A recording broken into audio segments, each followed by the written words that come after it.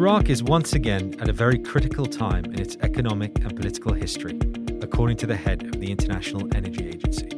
However, the window of opportunity is shrinking. You are listening to the Business Extra podcast, coming once again from the National's newsroom in Abu Dhabi. I'm Mustafa Al-Rawi, Assistant Editor-in-Chief. With me is Mina Al-Arabi, the National's Editor-in-Chief. Hi, Mina.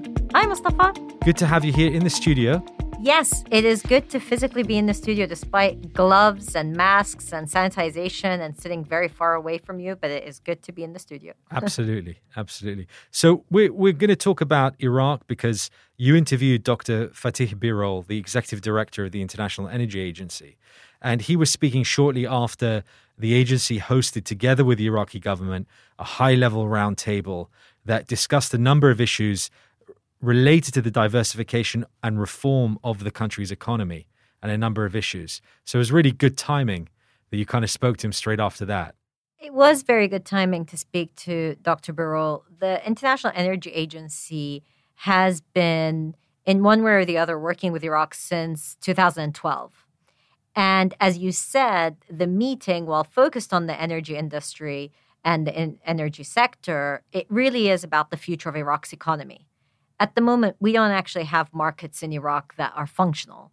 It really is based on revenues from the oil to pay largely public sector workers and do what little, day-to-day activity the government can do. There is no investment in Iraq today because of the economic crisis, but also the political dysfunction and all the ills that have been plaguing Iraq, unfortunately, for decades. So the role of the energy sector now is to help diversify the economy. The conversation that the International Energy Agency and the conversations that are being had by the Iraqi government is around diversification, petrochemicals, what can we do with gas, electricity, and so forth. And of course, a big part of that is oil. Iraq is known to have some of the highest quality oil that is good value for money. Extraction is not as expensive as other parts of the world.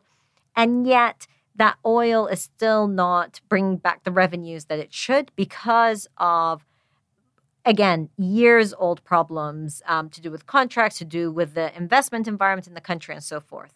The new government of Mustafa Al-Kadhimi that has been in place now for about 2 months has said that their priority is structural reforms for the economy, structural reforms in the energy sector. This comes at a time that, of course, the world is facing a global pandemic and the economic outlook globally is glib. To try to attract investments today is difficult for any country, but especially a country like Iraq that doesn't have the legal framework that can pull people forward. And one of the most interesting things that Dr. Birol said in his interview with me is that they want to help the hand of the reformers. And that includes Ali Alawi, who's, of course, Deputy Prime Minister and Minister of Finance, Mustafa Al-Kadhimi, who has a big reform agenda.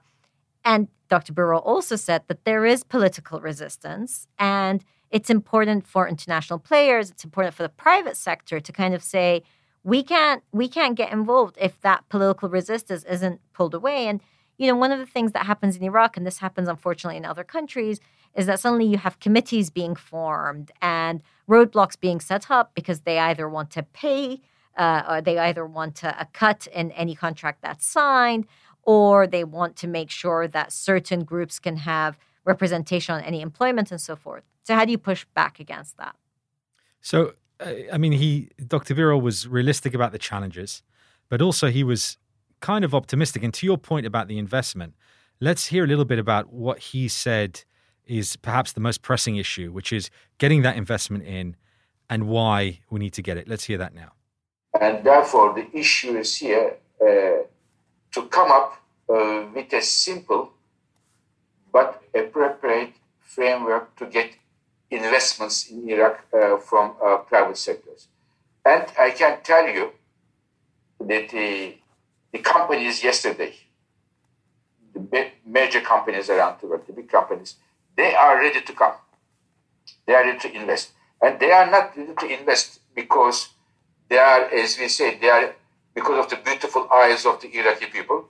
They are ready to invest because they know that there is a very important opportunity for them to make good business.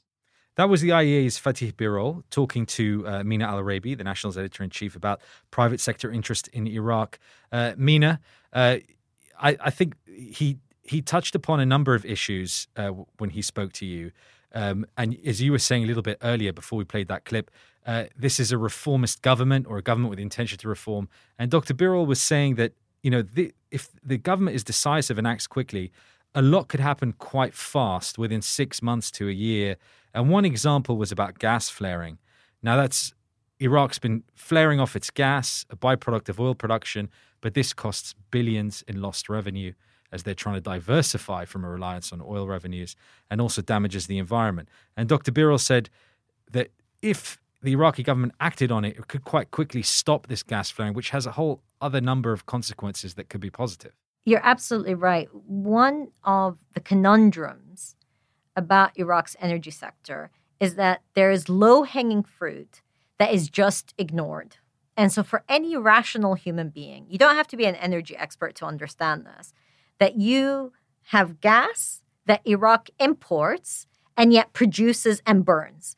So rather than importing gas, which they do from Iran, at times at 5 times the market price, while also damaging the environment, there have been multiple medical reports about the impact it's having on the health of the people of Iraq, specifically in the areas with this gas flaring that's going on.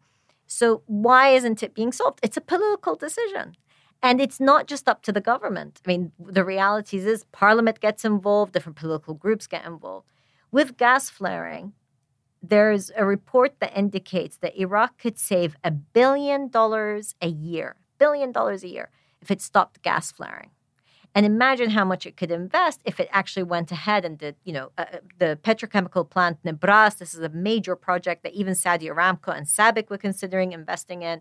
Shell was also looking into it. If Nebras petrochemical plant happened, you would have thousands of job opportunities being created. You would be making money.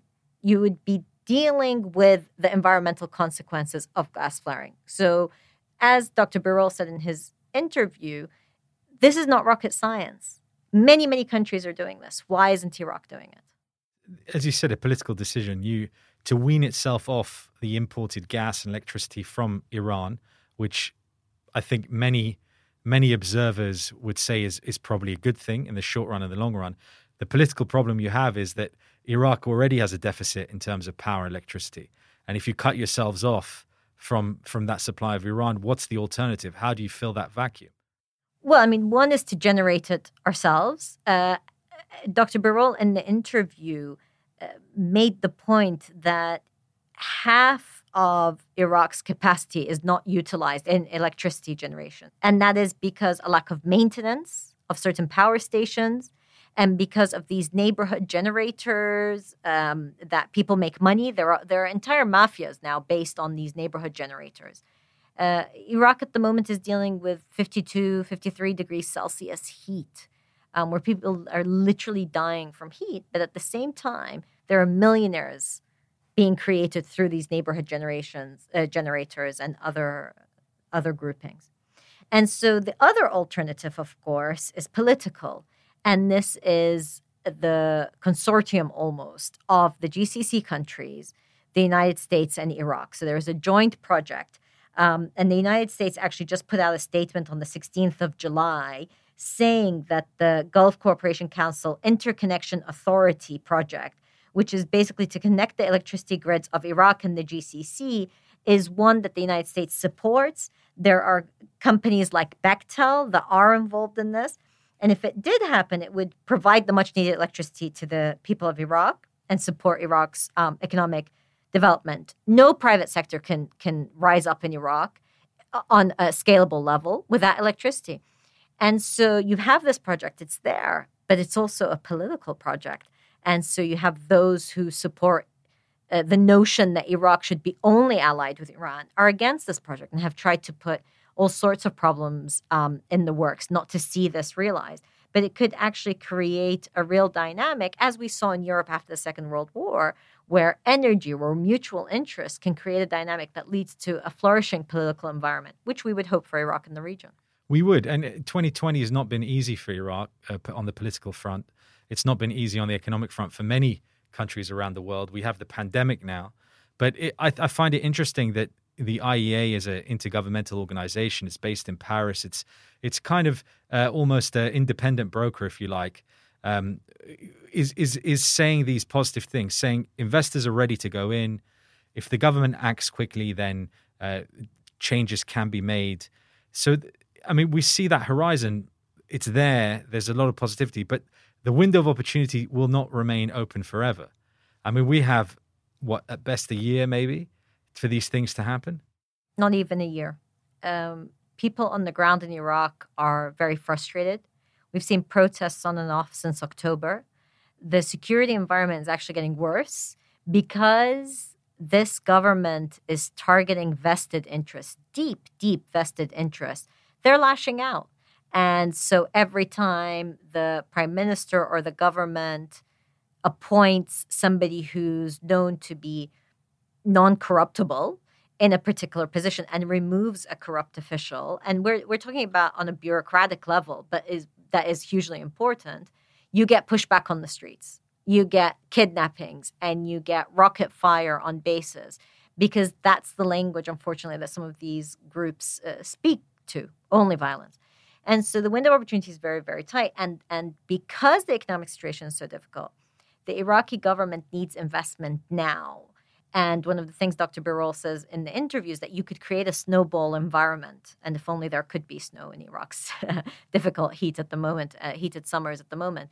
But the snowball effect is if you could say we've got this major investment, it is an investment in Iraq. Now, one of the things that does leave a positive sentiment is Iraq has so much potential, still untapped.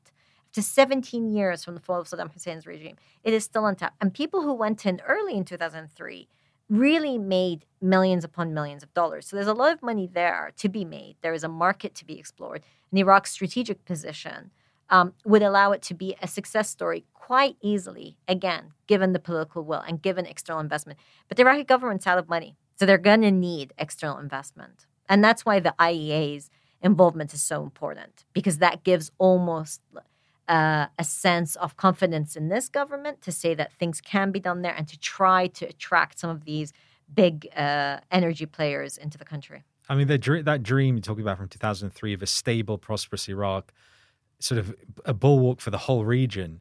I mean, it's amazing that, okay, it's been 17 years, but it's still not impossible. I mean, you look at what's happening in Syria next door, you look at what's happening in Lebanon, and you almost feel like they're lost causes. But yet, you know, Iraq could still turn around. I don't think any country is a lost cause. So I disagree with you on that point. But I do agree with you that Iraq has so much potential, can be turned around.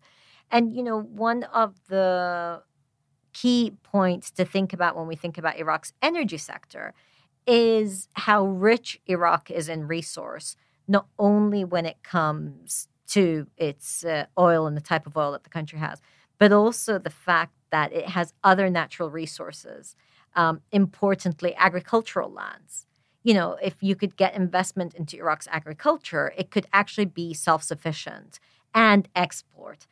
This is another side. This is another sector that requires attention, but would probably take longer. The point about the energy sector is that it could save Iraq money quite quickly, and as Dr. Birol said in the interview, you're talking about 6 months to a year where gas flaring significantly reduced, and thus you'd see a real turnaround in the sector. Mina Al-Arabi, the National's editor-in-chief, thanks so much for being with us. You can read her full interview with the IEA's Fatih Birol on thenational.ae. Mina, thanks for coming in. Thank you for having me. Before we finish, here are the other stories you need to know about on thenational.ae. Gold prices hit a record high as the US dollar plunged, and concerns about the global economy boosted demand for the yellow metal. Global ports operator DP World said it agreed to acquire a 60% share in South Korea's Unico Logistics. And a groundswell of interest from investors is pushing companies to create more welcoming workplaces for employees with disabilities. That's it for today. If you have any questions or comments, please email malrawi@thenational.ae. If you've enjoyed this show, please subscribe or leave a review. All that remains to thank Arthur Edison and Aisha Khan for producing this episode, and you all for listening. Join us again next time.